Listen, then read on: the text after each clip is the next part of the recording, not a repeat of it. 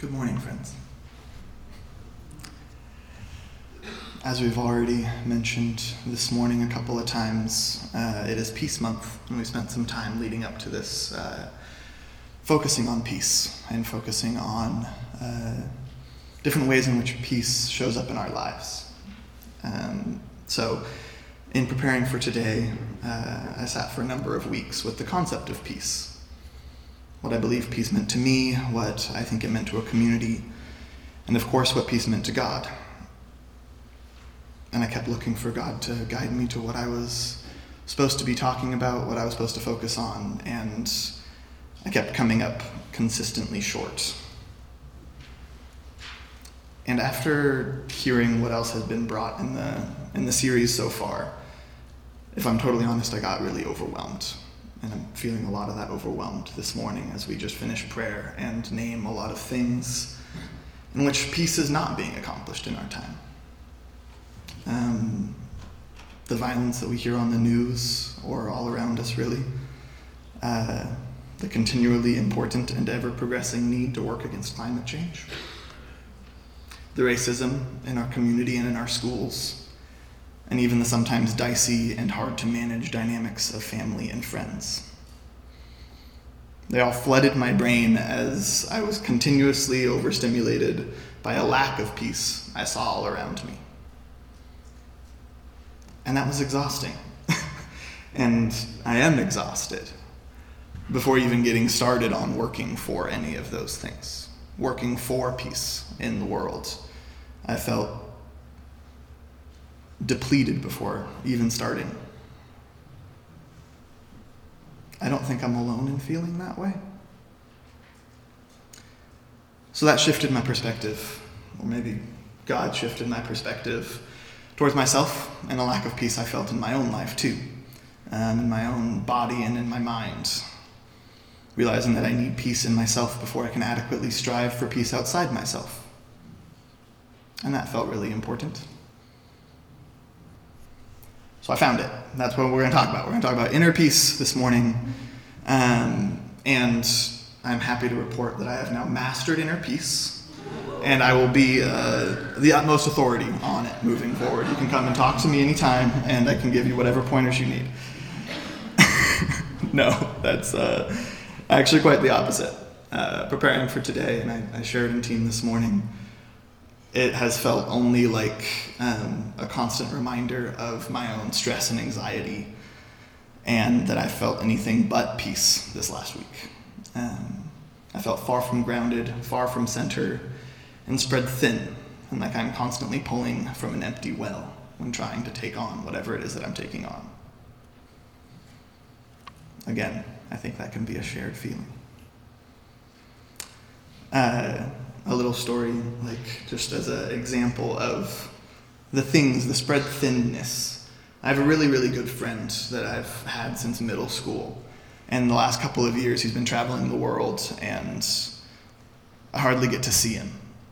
And he messaged me earlier this week saying, "Hey, I'm going to be in town randomly. Can I have you for like a day and a half?"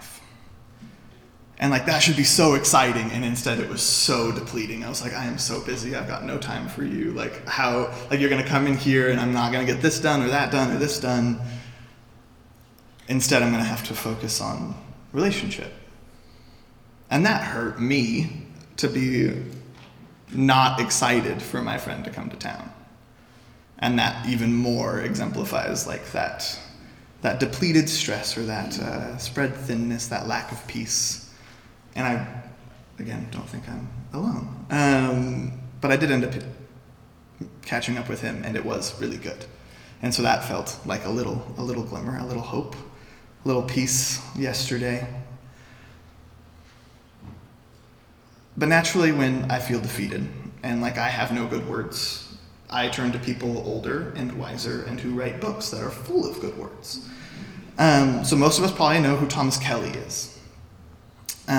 But for those who don't, Thomas Kelly was an American Quaker educator who lived in the early 1900s. After a life of teaching and writing, he passed away just before he got the chance to publish his first book. 3 months later, A Testament of Devotion was published, a collection of devotional essays that is now widely read and led to a second collection of essays, The Eternal Promise, both after he passed away, but compiled by those who loved him, or his son compiled Eternal Promise as well.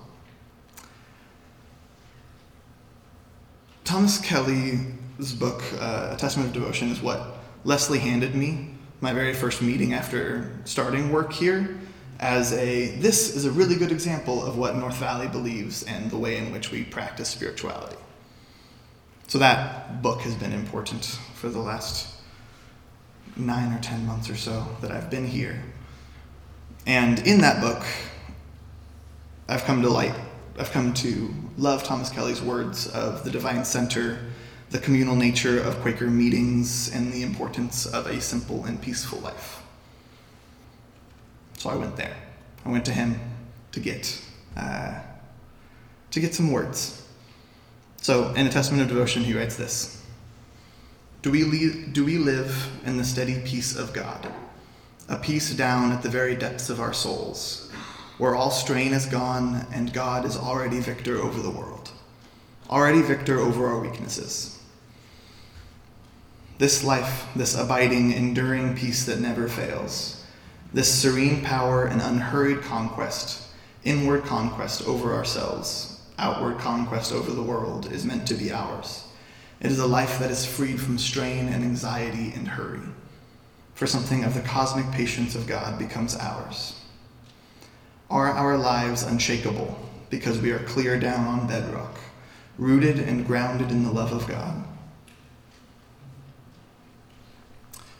Well, Thomas Kelly, I sure would like to say yes to your questions, but I have already said this morning, I don't. This kind of enduring peace that never fails is not something I have figured out. But a life that is freed from strain and anxiety and hurry, that sounds pretty awesome. So, when I found this quote, I read above it and below it and all around it, trying to look for the formula. I wanted him to lie it out of like, you do this, you do this, you do this, and then you have peace. I didn't find that recipe, but I was looking for how I could create in myself cosmic patience that he speaks about. But what he actually is speaking about here is he's referring to when Jesus in Mark, what he names as the greatest commandment. So Jesus replied. He was asked by some other spiritual leaders trying to catch him in an error. They asked him, what's the most important? And he replies, the most important commandment is this: Listen, O Israel, the Lord our God is the one and only Lord. And you must love the Lord your God with all your heart, all your soul, all your mind, and all your strength. The second is equally important. Love your neighbor as yourself.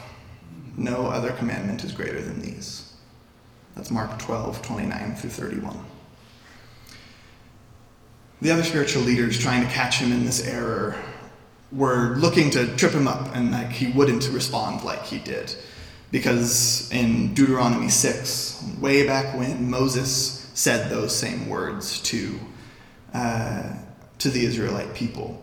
And that was practiced as the prayer of Shema. It's the thing that they repeat every single day. It's the thing that they hang above their doorstep, have written and bind to themselves while they pray. It's the most important phrase, or the most important commandment. So Jesus didn't slip up. But let's read Deuteronomy 6, where Moses says the same thing. Listen, O Israel, the Lord is our God, and the Lord alone. You must love the Lord your God with all your heart, all your soul, and all your strength. But what Jesus does do is he puts a little bit of a twist on it.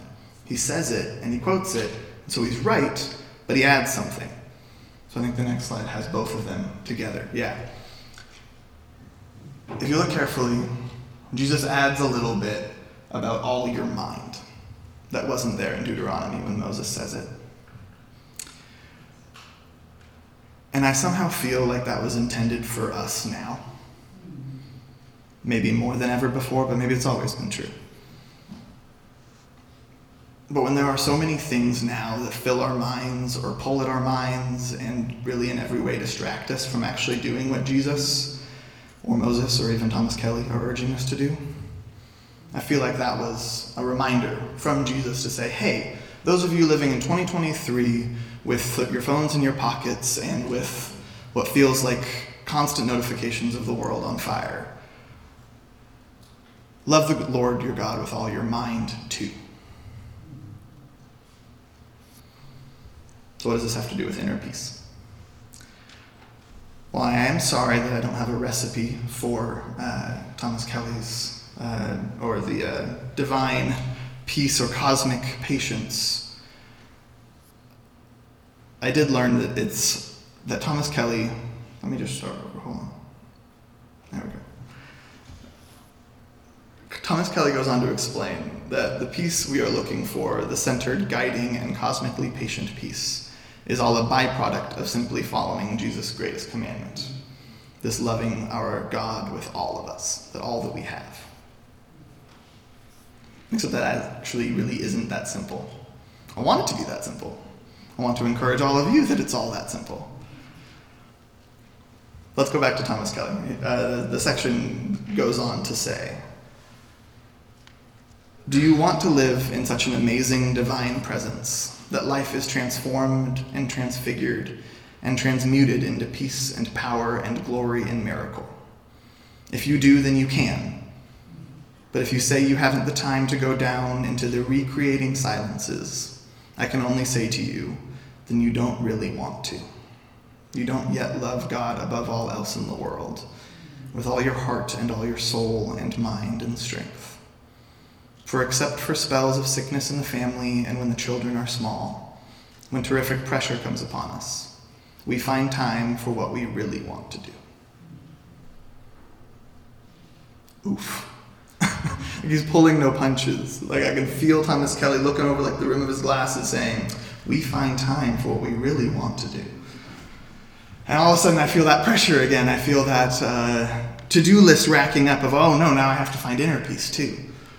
Like that's just another layer on top of it. But while I wouldn't use the same language that Kelly uses, maybe I would be a little less direct. His points are good. And they did communicate to me the importance of constantly evaluating, taking time in what he calls the recreating silences, to take a look at what we are prioritizing and making sure that we are keeping our focus where it belongs. And maybe that's what I found most important to point at today, as we look at peace and all of the ways in which we need to work for peace. We also need to prioritize us, because we really can't do the good work in the world without doing the good work for us and for ourselves. He goes on to say some really good things that I wanted to summarize so that I wasn't just standing up here and quoting Thomas Kelly the whole time. But every time I went back to it and tried to summarize it, I was missing parts that I really wanted to get said. So, I'm going to read you a section more. Before I do, I want to remind you that he was writing this in about the 1930s. Which is like 100 years ago, we're close. But yet it really does feel like he could have written it yesterday for us right now. Much of our acceptance of multitudes of obligations is due to our inability to say no. We calculated that the task had to be done, and we saw no one ready to undertake it. We calculated the need and then calculated our time and decided maybe we could squeeze it in somewhere. But the decision was a heady decision, not made within the sanctuary of the soul. When we say yes or no to calls for service on the basis of heady decisions, we have to give reasons to ourselves and to others. But when we say yes or no to calls on the basis of inner guidance and whispered promptings of encouragement from the center of our life, or on the basis of a lack of an inward rising of that life to encourage us in the call, we have no reason to give except one: the will of God as we discern it. Then we have begun to live in guidance. And I find he guides us into an intolerable scramble of panting feverishness. And I find he never guides us into an intolerable scramble of panting feverishness. Really important never right there. The cosmic patience becomes, in part, our patience. For after all, God is at work in the world. It is not we alone who are at work in the world, frantically finishing a work to be offered to God. Life from the center is a life of unhurried peace and power. It is simple, it is serene, it is amazing, it is triumphant, it is radiant. It takes no time, but it occupies all our time. And it makes our life programs new and overcoming. We need not get frantic. God is at the helm, and when our little day is done, we lie down quietly in peace, for all is well. I think we so easily fill every moment we have so full that we can't hear the rising of God in us that Thomas Kelly's talking about. I think that strikes me what I think strikes me the most is how easily life can be filled and even overflow with good things and important things. Really necessary, urgent things like all that is not at peace in the world that we talked about earlier or talked about through prayer this morning. But that's where I find a little bit of relief, where he says that God is at work in the world and isn't all on us to frantically finish all that there is to do. But rather that what we are called to do is to focus on loving God with all that we are. And then out of that place, we can start working for peace. And it feels like a cyclical thing. Like we have to prioritize peace for us so that we can prioritize peace in the world, which can provide peace for us. And so on and so forth, and so on and so forth. So I can confidently say it's okay to prioritize our own peace too, even when we turn on the news and see that the world is burning. So that we can work from that guiding center that Kelly writes about. And I think prioritizing that inner peace is actually also working for peace in the world. And I think working for inner peace is also able to work for peace in the world, is loving God with all of ourselves. With all of our mind, too. Prioritizing what's going on in there so that we can go and chase after peace.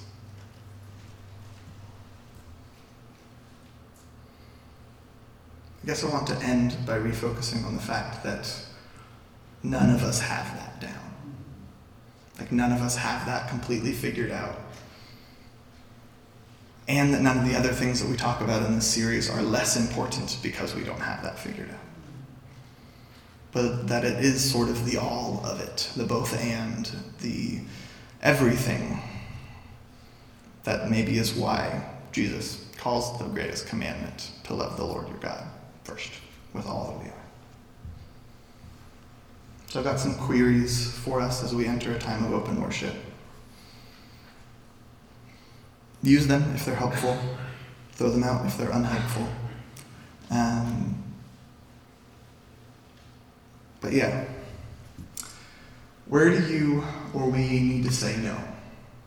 What might prioritizing peace in our own lives open us up to that we are currently not open to? And what does it look like for you or us to love God with all of our mind? And how might you or we actually cultivate inner peace in our lives?